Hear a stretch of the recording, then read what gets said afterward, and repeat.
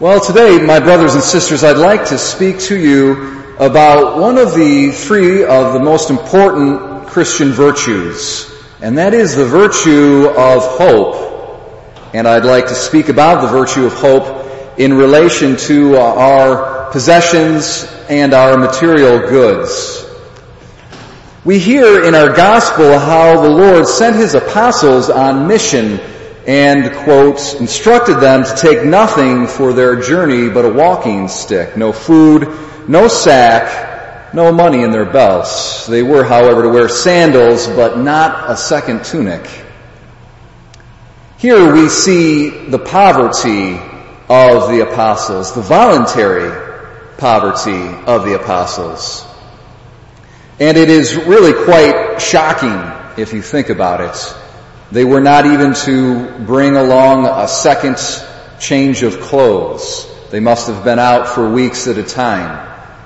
No money, no food. They were to rely completely upon the generosity of those who hosted them. That is quite amazing if you think about it. And just as amazing as the apostles' poverty, though, is the fact that all throughout the history of the church, there have been many saints who have imitated it successfully, such as we think of immediately St. Francis of Assisi.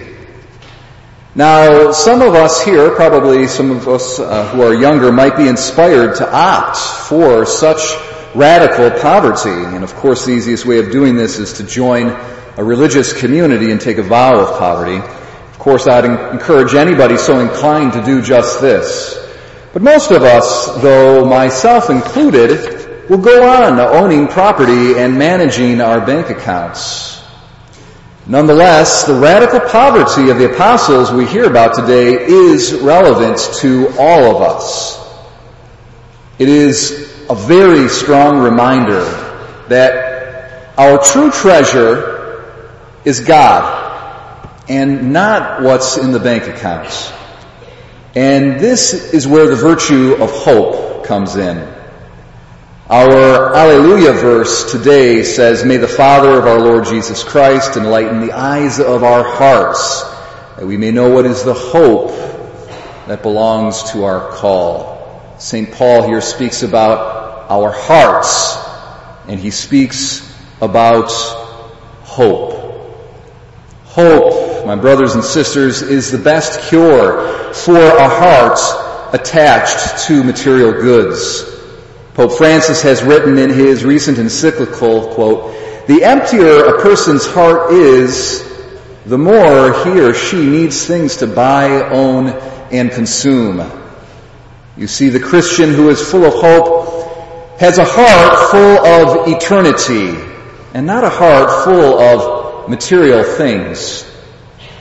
He sees clearly the difference between true and false needs. He thanks God when his true needs have been met, and he simplifies his life so as not to be enslaved by his false needs. His material possessions do not hinder but rather aid his journey to heaven. The Christian who is full of hope is full of confident joy that he will one day possess God himself as his greatest treasure. And I'll leave you with a story I've recently read. It's set in the 1800s, before the days of automobiles. It's about a man named John Westbrook and his aunt Martha.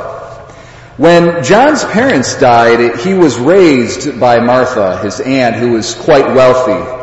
John eventually became a successful businessman. His career, though, required him to move far away from his beloved aunt. One day he received a letter from her.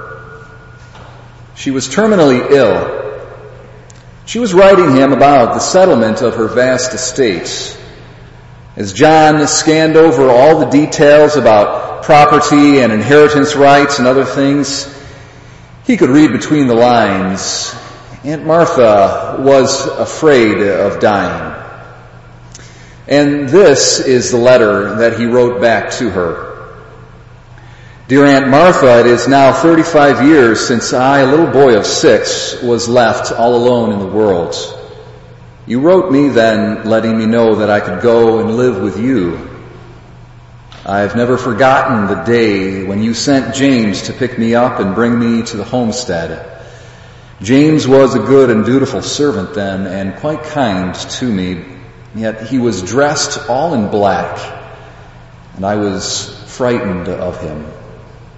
Perched high on your best horse and seated behind James, my heart was full of fear and my eyes were full of tears as we began the long journey home.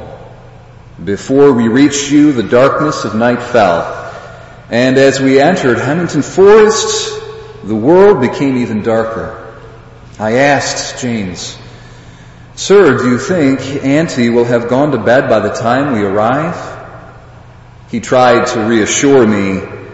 "I am certain that she will be up and she'll be waiting for you. When we get out of these woods, you'll see the light on. You just wait and see." His words did nothing to relieve my fear. And yet, when we rode out into the clearing, not only was your light on, you were waiting at the door for me.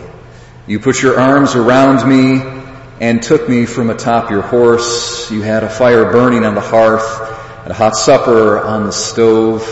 After supper, you had my room all ready. You heard me say my prayers, and you waited by my bedside until I fell asleep. And so I am writing you, my dear Aunt Martha, to tell you not to be afraid. The Lord is sending for you and will take you home. You needn't fear the servant dressed in black, or the journey, or the darkness of the night forests. You used your wealth to show me Christian love, but now its usefulness has come to an end. Have no more worries about it. Heaven is our true inheritance, and God our true wealth. God can be trusted to do as much for you as you did for me so many years ago. At the end of the road, you'll find him waiting with his arms wide open, and you won't be an orphan. You'll be safe in his care. And I'll be praying for you until you're out of sight. And even then, I'll continue praying for you until you've made it home. Someday I'll make the same journey, and to find the Lord waiting at the end of the road to greet me is my firm hope. And I hope to see you too there, waiting alongside of him.